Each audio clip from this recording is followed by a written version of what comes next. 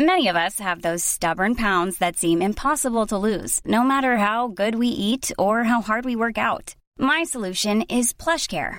PlushCare is a leading telehealth provider with doctors who are there for you day and night to partner with you in your weight loss journey. They can prescribe FDA-approved weight loss medications like Wegovy and Zepbound for those who qualify.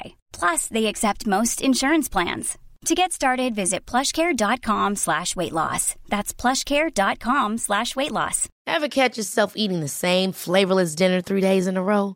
Dreaming of something better? Well, HelloFresh is your guilt-free dream come true, baby. It's me, Keke Palmer. Let's wake up those taste buds with hot, juicy pecan-crusted chicken or garlic butter shrimp scampi. Hello Fresh. Stop dreaming of all the delicious possibilities and dig in at HelloFresh.com. Let's get this dinner party started.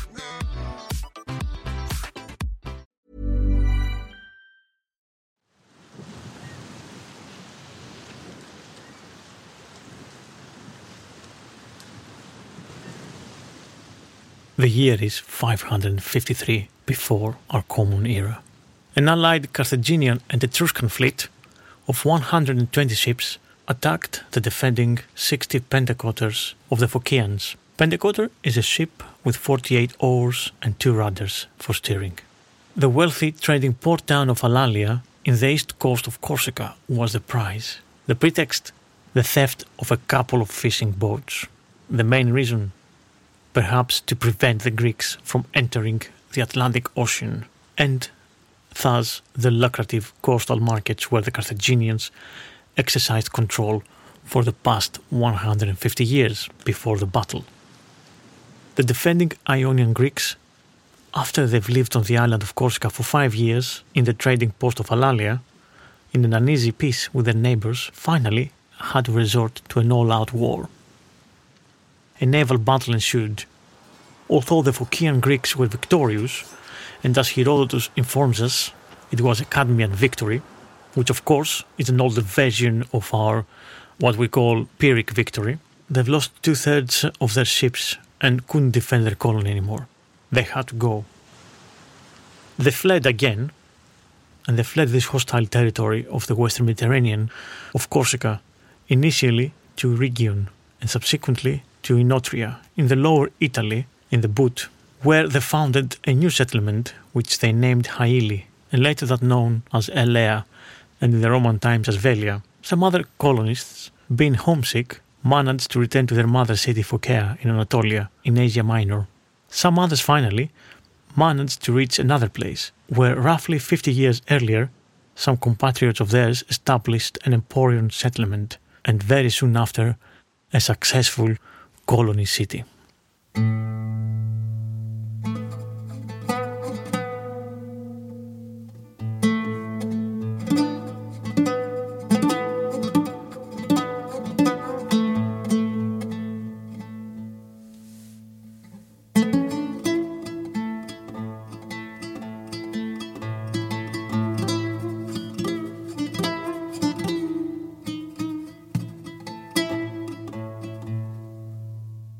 Hello, this is the Delicious Legacy podcast, and I'm Thomas Dinas.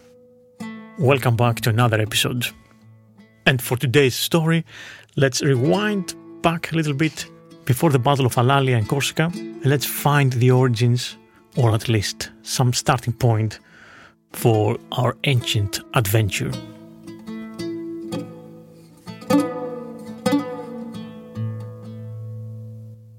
Let's go back 12 years from before the battle, and let's move our focus to what is today Asia Minor, the Anatolia of the ancient world, a place with powerful kingdoms like the Lydians and the Lycians, the ancient Greek cities of Ionia, Miletus and Ephesus, and of course Phocaea, which is the center of our story today.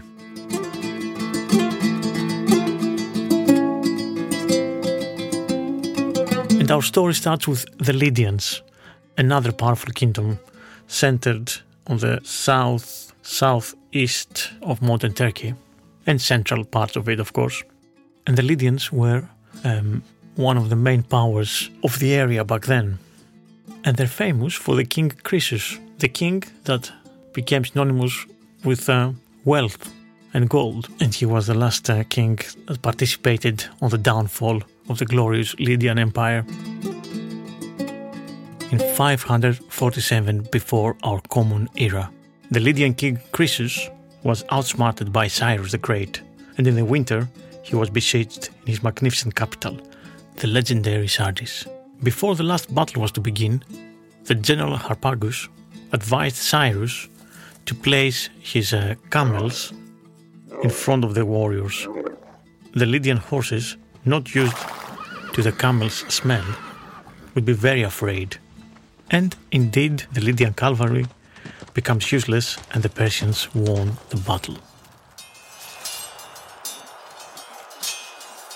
The pacification of Lydia was left to a Persian satrap named Tabalus, who was to subdue the Greek towns on the borders of the Aegean Sea that once belonged to the Lydian Empire.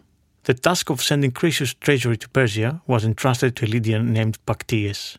As soon as Cyrus has gone home, Pactyes induced the Lydians to revolt. And, using the money, hired mercenaries in the Greek towns and started to besiege Sardis.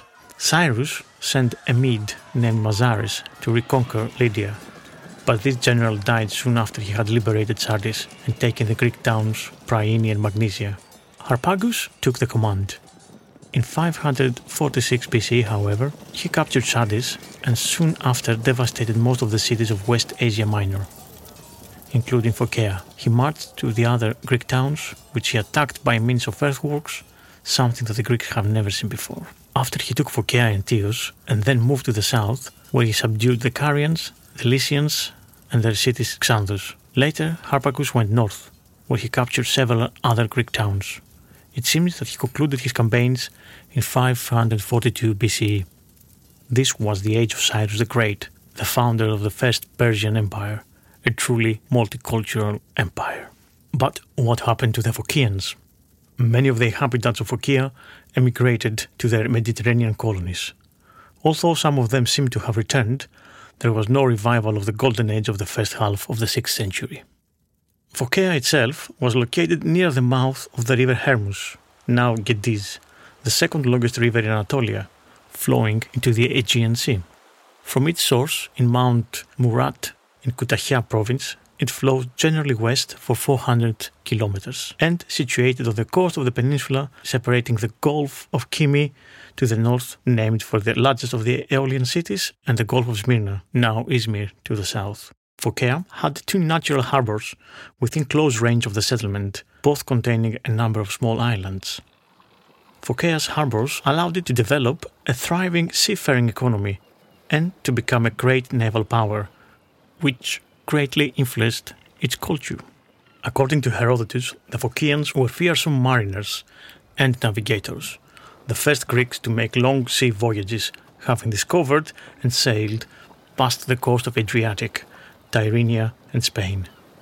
Herodotus relates that they so impressed Arganthonios, the king of Tartessus in Spain, that he invited them to settle there, and, when they declined, gave them a great sum of money to build a wall around their city.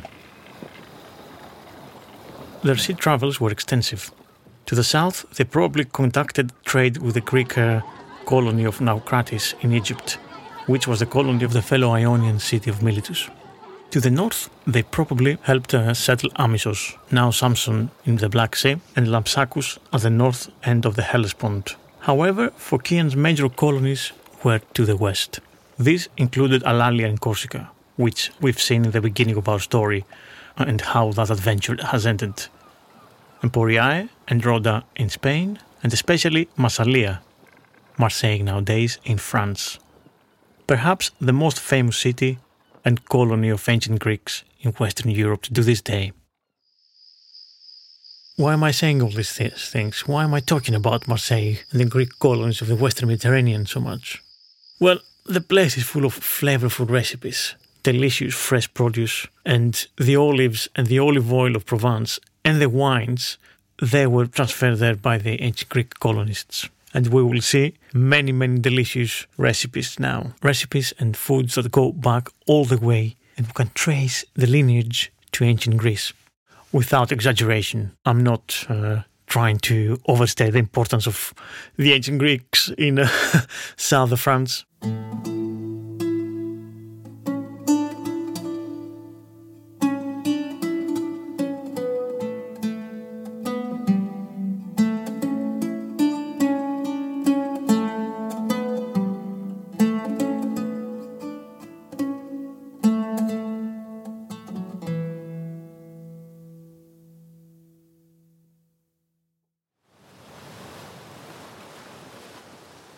The huge port city of Marseille, or Massalia, in the south of France, was founded by Greeks back in 600 BCE, when the first immigrants arrived in the area and established a trading colony. Marseille lies in a sheltered depression surrounded by hills. The old port is a natural harbour and one of the most westerly of the inlets along a rocky coastline, which is a characteristic of the northeastern Mediterranean. Further west, beyond the large tidal lake called the Bear Lagoon, a Tank de Bear, the shoreline flattens out. There, the sandy dunes of the Gulf of Fos and the Camargue region in the Rhone delta were less attractive to early mariners. But because the river has been a trade route since prehistoric times, helping to link northern Europe to the Mediterranean Sea, the Phocian Greeks saw the opportunity to build a city as close to this link as possible. Rhone, though not the longest, is the fastest and most powerful river in France. An average of 1,800 square meters per second of water pours into the Mediterranean at its delta. The word Rhone comes from the Latin Rhodanus, which itself comes from the ancient Greek Rhodanos, the Greek rendering of the Gaulish name of the river, as heard by the Greeks living in the colony of Marseille. The Celtic name of the river, Rhodo or Roto, literally means that which rolls or that which runs, and it was a frequent name of rivers among the Celts. The river rises near the Rhone Glacier in Valais, Switzerland, in the Saint Gothard Massif, at an altitude of 1,753 meters. It turns northwest to leave the Alps and then flows west through Lake Geneva before entering France. At Arles, the Rhone divides into two arms with all branches flowing into the Mediterranean Sea. One arm is called the Grand Rhone and the other one is called Petit Rhone. Between them and the sea is the river delta, known as the Camargue, home to a unique range of wildlife, including Camargue bulls and Camargue horses. The Rhone Valley is responsible for funneling the famous Mistral wind into the Camargue and Provence. Lesser winds travelling the same route and drying any precipitation are responsible for the conditions favourable for wine making. Today, Marseille is the second largest city in France and definitely among the oldest in Europe. The Greek philosopher Aristotle informs us about the myth concerning the foundation of Massalia. According to this tale, Protis, the son of Evxenus from Phocia, married Gyptis, the daughter of a king of a Celt tribe named Segobriges, who lived in Gaul, ancient France. When the Greek man married this rich and beautiful Celtic woman, the local king gave him the right to obtain a piece of land and build a town. This marriage, according to Aristotle always, was the beginning of the story of Marseille. The story, however, of Protis and Gyptis would take a dark twist. After the king's death, his son and heir thought that the city was a danger to his ambitions, so it needed to be silenced. The plan was to sneak into the city at night, killing its inhabitants. However, the plot was spoiled when a relative of the king, who had fallen in love with a young Greek woman, divulged the plan. The participating Ligurians, the young king and 7,000 of his followers were all killed. So this small settlement, which Aristotle tells us this myth, was the foundation of what was to become this well-known city of Marseille. So these first Greek settlers there, in the port city, very soon established a wide network of trade relationships with neighboring cities, not only along the coast, but into the French mainland areas as well. where various Celtic tribes once lived. The city of Massalia itself, located on 3 hills overlooking the harbour, and would become one of the first ports in the Western Europe and the centre of maritime trade. Within a protected by a defensive wall area of 125 acres lived a population of some 50,000 people, governed by a constitution by an oligarchic republic. The outward-looking and trade-friendly attitude of the Greeks of Marseille developed and offered their city the opportunity to expand economically and, as a consequence, to thrive and prosper. Shipments of Greek produce constantly arrived at the region's ports, and ancient Gaul was able to form a consistent, well-established network of communications and relations with the metropolitan areas of Greece via their colonies, especially Marseille. Additionally, the northern markets of Europe could be reached via inland routes along rivers and streams that connected the Mediterranean with the Atlantic in the north. This concentration around the mouth of Rhone facilitated the Greek trade of tin without the need to engage the Carthaginian-controlled maritime traffic of the Straits of the Pillars of Hercules. During the following centuries, the people of Marseille continued to trade with the entire Mediterranean region, and the port grew in importance and size. The influence across northern and western Europe became more evident with the arrival of Greek wine and olives as agricultural products which were traded far and wide. Consequently, a great deal of pottery, artwork, coins and other objects from that period have been discovered all over France, from the southern to the very northern extremes of the country. Hi, I'm Daniel, founder of Pretty Litter. Cats and cat owners deserve better than any old-fashioned litter. That's why I teamed up with scientists and veterinarians to create Pretty Litter. Its innovative crystal formula has superior odor control and weighs up to 80% less than clay litter. Pretty Litter even monitors health by changing colors to help detect early signs of potential illness. It's the world's smartest kitty litter. Go to prettylitter.com and use code ACAST for 20% off your first order and a free cat toy. Terms and conditions apply. See site for details. Ever catch yourself eating the same flavorless dinner 3 days in a row? Dreaming of something better? Well, HelloFresh is your guilt-free dream come true, baby. It's me, Keke Palmer. Let's wake up those taste buds with hot, juicy pecan-crusted chicken or garlic butter shrimp scampi. Hello Fresh. Stop dreaming of all the delicious possibilities and dig in at HelloFresh.com. Let's get this dinner party started.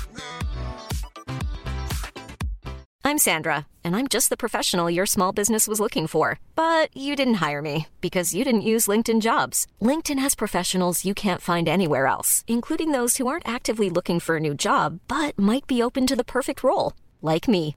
In a given month, over 70% of LinkedIn users don't visit other leading job sites. So if you're not looking on LinkedIn, you'll miss out on great candidates like Sandra. Start hiring professionals like a professional. Post your free job on linkedin.com/people today.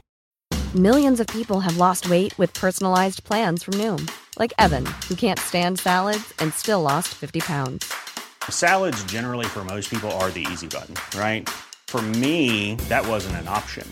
I never really was a salad guy. That's just not who I am. But Noom worked for me. Get your personalized plan today at Noom.com. Real Noom user compensated to provide their story. In 4 weeks, the typical Noom user can expect to lose 1 to 2 pounds per week. Individual results may vary. This active engagement with the entire region of Gaul made the Massaliotes the unchallenged masters of trade of the time. Greek coinage was circulating across France. Local Celtic tribes were using Greek themes to make their own coins, and the whole region was heavily influenced by the Greek settlers' soft power of commerce and trade. Alongside Massalia, other towns like Olbia, Antipolis and Nicaea, modern-day Nice, were Greek settlements, and all had fertile hinterlands, producing wine and fruit, alongside aromatic herbs, which you can still gather upland of the markets of Nice and Provence. The wine production of this coastal strip was a significant part of the economy, and one of the activities that lends itself well to our investigation.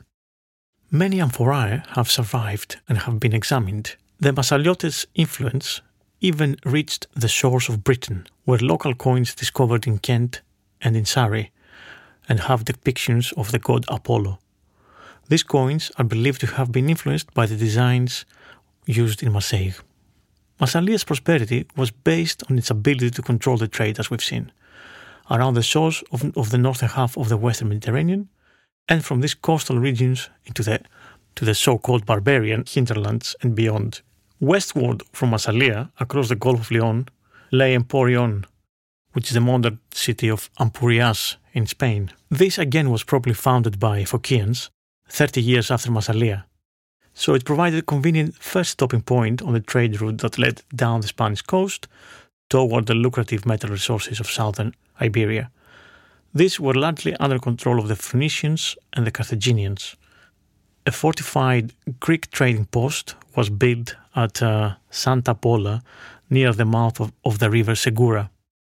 This was a carefully chosen location because the Segura Valley provided a major route westward to the upper reaches of Guadalquivir Valley, along the north flank of which lay the silver-rich Sierra Morena with the silver and copper resources of the mythical city of Tartessos, which was further west. So all in all, Massalia prospered for many hundreds of years, until of course all good things must end with a Roman invasion and subjugation. While maintaining its independence, the city aided Rome through the provision of ships during the Second Punic War against the Carthage, which lasted from 218 to 202 BCE. This loyalty to Rome would soon reap benefits. In 125 BCE, when the tribe of Seleuvi from southern Gaul threatened the independence and safety of Massalia, the city successfully appealed to Rome for assistance. Afterwards, the city served as a link between Gaul and their desire for Roman goods, particularly wine, and Rome's needs for resources and slaves. Although the city continued to have ties with the Republic, it was still able to maintain its oligarchic form of government, complete with an assembly of 600 who elected 15 magistrates, 3 of whom had executive power. This independence, though, soon would come to an abrupt end. In 49 BCE, the city made the mistake of supporting Pompey in his battle against Julius Caesar.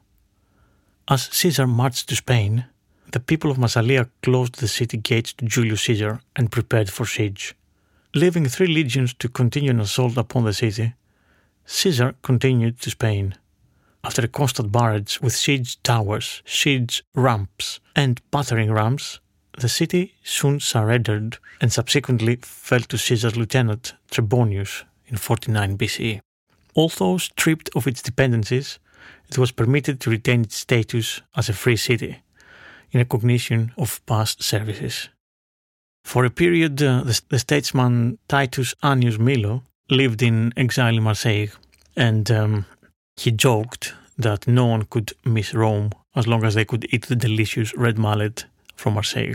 And he particularly thanked Cicero for his weak defense when he was put on trial, and so he could be exiled in Marseille and enjoy the local fish. Anyway, moving on from the Romans, Marseille is particularly subject to the dry, cold northwest wind known as Mistral, as we've seen earlier on, which blows down the Rhone valley, and at times at considerable force.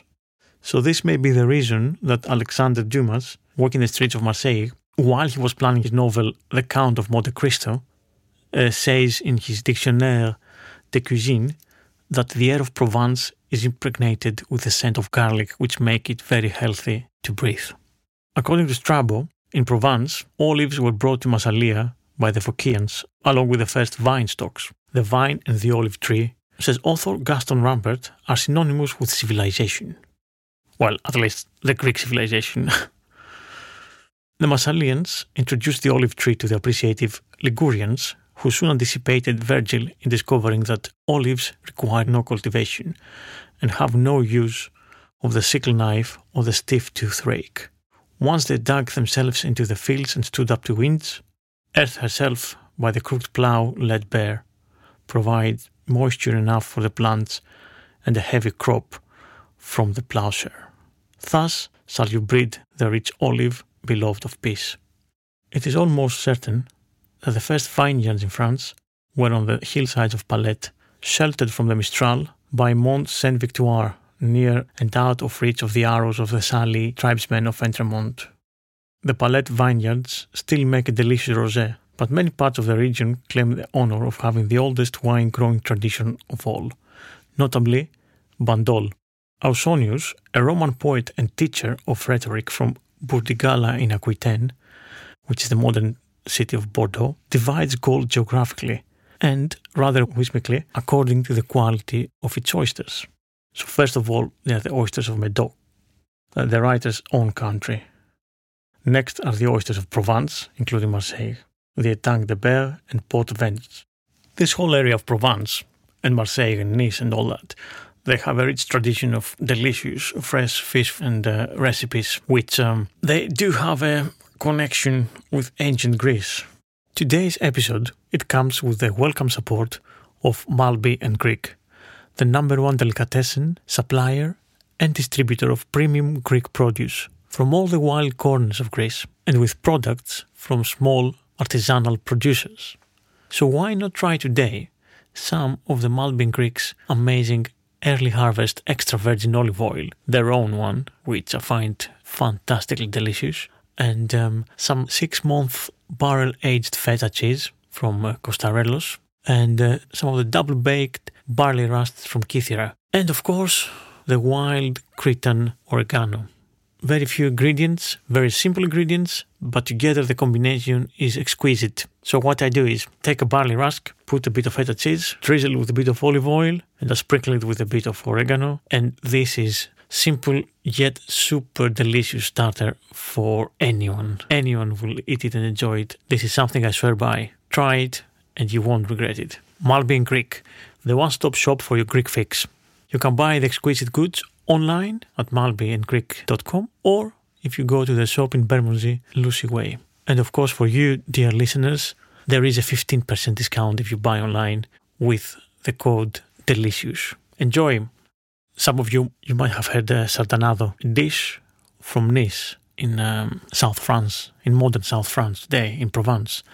But this place, this city, this famous glamour city, was a colony of the Phocians too, the ancient Greek colonists we've seen earlier. And this dish traces its roots all the way back to them. And we have Archestratus and a poem of his to thank for that. And this is a recipe of fried small fish in the form of pancake, all when you fry them all together and they become like one, stick together with the flour and everything. What they call nowadays, I think it's called crespo, like a crispy pancake made of small fish.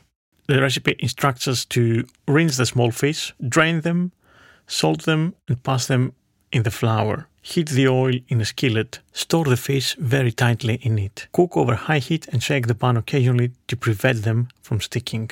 When the underside is golden brown, turn them over like a pancake with 2 spatulas. Brown the other side, then slip this into a hot dish. Sprinkle with vinegar that you have heated for a few moments in the pan. The famous ancient Greek gourmand Archestratus says, "Use all anchovies for manure, except the Attic fish. I mean that useful seed, which the Ionians do call them foam. And take it fresh, just caught within the base, the sacred base of beautiful Phalerum. Good is it too, when by the sea-girt Isle of Rhodes you eat it, if it's not imported. And if you wish to taste it in perfection, boil nettles with it, nettles whose green leaves on both sides crown the stem. Put this in the dish around the fish, then fry them in one pan, and mix in fragrant herbs well steeped in oil." So that's the ancient version of sardanado from Archestratus in the form of prose. Today in Marseille and generally in the south of France, with their fish soup, they eat something called rouille, and this is a classic Provençal sauce, right? Which usually incorporates bread, garlic, egg yolks, spices, and olive oil. So this is the modern version, but there was an ancient version from Marseille called mitotos, which is a sauce from the 5th century BCE and made from leeks, garlic, cheese, olive oil, and eggs. And this is so, to my mind, so much connected to rouille. It's incredible the way that both things, they seem to be connected. And that was eaten with the fishermen's stews and soups of the antiquity, this mitotos sauce. And yeah, talking about soups, what's more famous than the bouillabaisse of France, the most famous fish soup perhaps in the world. And originally this was a poor man's dish, and of course it evolved nowadays to become something more rich and luxurious in a way. Now check this ancient recipe for a fish broth. This was found in a papyri, and of course there are bits of it missing. So it's very, we have to guess pieces of the recipe and put it back together. Okay, here we go. If you have pearl barley, coriander, also onion, dill and fine aniseed, mix them up. Cook the dish on coals by mixing it with a mixture of water, wine and fish broth. When it's cooked and you want to take it away, sprinkle pepper, fig juice and hot vinegar over it. And you let it cook a little, but then you protect it from the fire. Some people pour vinegar on it and cook everything after adding the greens. Otherwise, they do as above. You see, soups and fish broths have a very long tradition in the Mediterranean. Both bouillabaisse and kakavia from Greece, they go all the way back to ancient times. And of course, now it's time to talk about bouillabaisse. This traditional Provençal fish stew, in its current form, originated in the 18th century of our common era, of course, so about, give or take, 300 years before today, and apparently when it was first concocted by Marseillaise fishermen, who would prepare it using the leftovers from the daily catch, making the best of what they had in their nets. Of course, one thing that makes the Marseille signature dish so distinctive is the vibrant orange color, as well all the flavors and the aromas arising from the selection of Provençal herbs and spices, especially saffron, fennel, and sometimes orange zest. Delicately infused with white wine and sometimes with anise liquor, bouillabaisse is traditionally served in two courses. The thick, rich soup is enjoyed with rouille sauce and some garlic-wrapped croutons, while the fish and shellfish served separately. The Provençal bouillabaisse starts with a good olive oil, onions, garlic, fennel, all available in ancient Greece, tomatoes, saffron, and a bouquet garni. The other potential ingredients, leeks, potatoes, orange peel, pastis, as we said, the anise-flavored liquor, even shellfish, are subject to a heated debate. Even the choice of fish is disputed. Most local cooks insist on rascasse, which is a scorpion fish, but after that, everyone seems to have its own strong opinion. About the only common thing agreed upon is that the seafood must be Mediterranean. While some fishermen along the 40-mile stretch of the jagged coastline between Marseille and Toulon claim bouillabaisse as a centuries-old creation of their Provençal predecessors, there are some more fanciful theories concerning its origins. Some, like Karnowski, the acclaimed prince of the gastronomes, once proposed that the angels carried the first bouillabaisse from heaven down to nourish shipwrecked sailors. Another myth has Venus, the goddess of love, preparing the soup for her husband to lull him to sleep so she could dally with Mars, her husband being the god Hephaestus, or Vulcan in Roman mythology. The French author and poet Joseph Méry, on the other hand, assigned credit for the dish to the abbess of a convent in Marseille. And G.A. Ortolan, in a book called La légende et l'histoire de la bouillabaisse, published in 1891, says that it was invented by a Provençal widow who made a stew of everything she had in the kitchen to welcome home her long-lost son. It's fairly certain, however, whoever cooked the first bouillabaisse did so in a big pot over a hot fire, hence its name, which derives from the words bouillir, to boil, and abasser, to lower. All authentic bouillabaisse recipes call for the ingredients to be brought to a quick and rapid boil.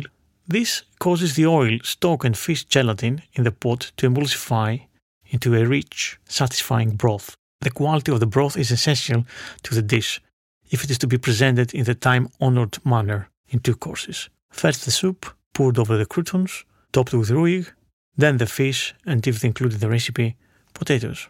Usually the fish is the soft-fleshed varieties of wrasse and forkbird, which would disintegrate during cooking and enrich the soup. And then the firmer ones like the John Dory, conger eel, weaver, and of course rascasse, which is a scorpion fish, all of which would be served whole. But in reality, all the fishermen and all the people from the Provence coastline say that you use what you're lucky enough to catch. A specialty of Aix-en-Provence, another region near Marseille, is calissons, which are diamond-shaped sweets made with almonds and candied melons, covered in icing. The tradition of combining almonds and candied fruits dates all the way back to ancient Greece and Roman times, while some texts from the 12th century, so over 800 years ago, mention Italian monks who made the cakes from almonds. And as the almonds became an important part of the city of Aix-en-Provence, they were combined with a cavaillon melon to make these famous calissons. There is also an interesting tale about their invention, taking place at the wedding feast of King René of Anjou in 1454. Another recipe of the region, which dates back to rich stews from Roman and Greek times, is the gardien de bœuf, which is a traditional French dish from the Camargue region. This dish is made with a combination of Camargue beef, which is the local beef from the Delta, garlic, onions, red wine, bay leaves, thyme, dried orange skin, vinegar, salt and pepper. So all these ingredients, apart from the orange skin, were in ancient stews from Greece and Rome as well. The meat is cut into cubes and then it's marinated in a combination of chopped onions, red wine, vinegar, thyme, bay leaves and orange skin. On the next day, the marinade is strained and the meat is browned in olive oil. Then placed in earthenware casserole dish, which is deglazed with the strained marinade. The ingredients from the marinade are added to the dish with the chopped garlic above. The dish is simmered for a few hours until the vegetables become mushy and the sauce is thickened with grated dry bread. Gardien is served hot, ideally with Camargue rice on the side. In the past, the dish was prepared with bull meat and it was a staple of the local farmers. Talking about soups, fish soups, traditional and ancient fish soups, I've got another recipe from Roman times which calls for a red mallet soup, which is more like a soup stew type of thing. And the ingredients are red mallets, grapes, garum, dry white wine, honey, dried onions, spices such as white pepper and lavage, and fresh herbs such as mint and oregano.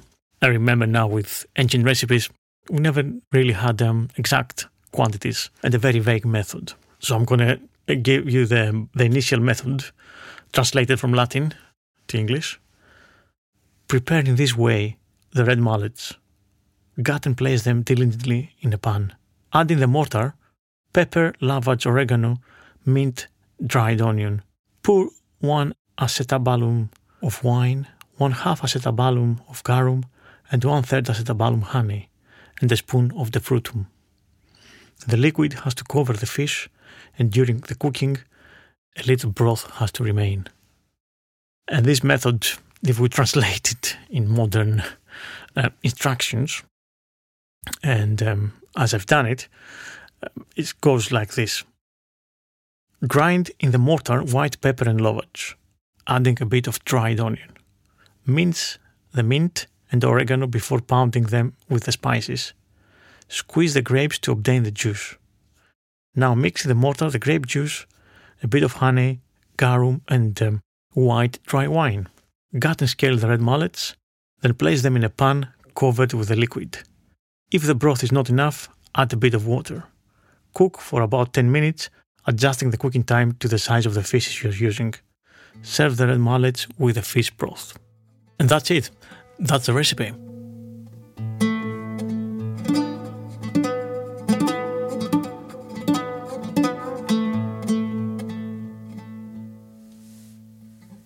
Thank you for listening to this episode, and thanks for sticking until the end with the history of Marseille. And finally, you've seen why I've been talking about Marseille so long. I finally went into the recipes of the region. I hope you enjoyed this episode and the history of some fish-related recipes and other stuff. I've been Thomas Dinas, and this was the Delicious Legacy podcast. If you enjoyed the episode, please subscribe on Patreon to get the episodes early and ad-free. with extra bonus content, which you're going to have recipes and like ancient recipes and my own modern takes on these ancient recipes and other texts and articles.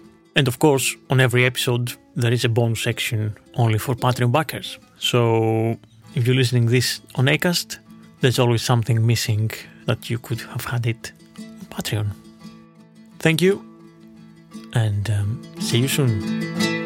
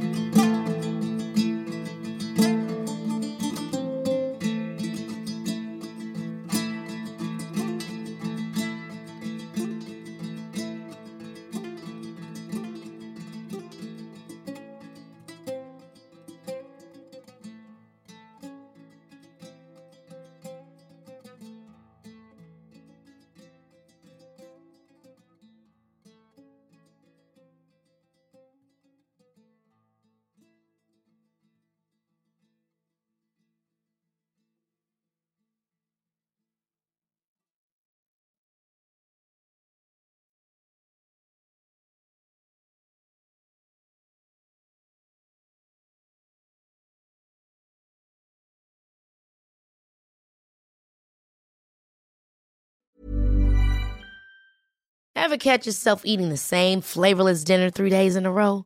Dreaming of something better? Well, HelloFresh is your guilt-free dream come true, baby. It's me, Keke Palmer. Let's wake up those taste buds with hot, juicy pecan-crusted chicken or garlic butter shrimp scampi. Hello Fresh. Stop dreaming of all the delicious possibilities and dig in at HelloFresh.com. Let's get this dinner party started.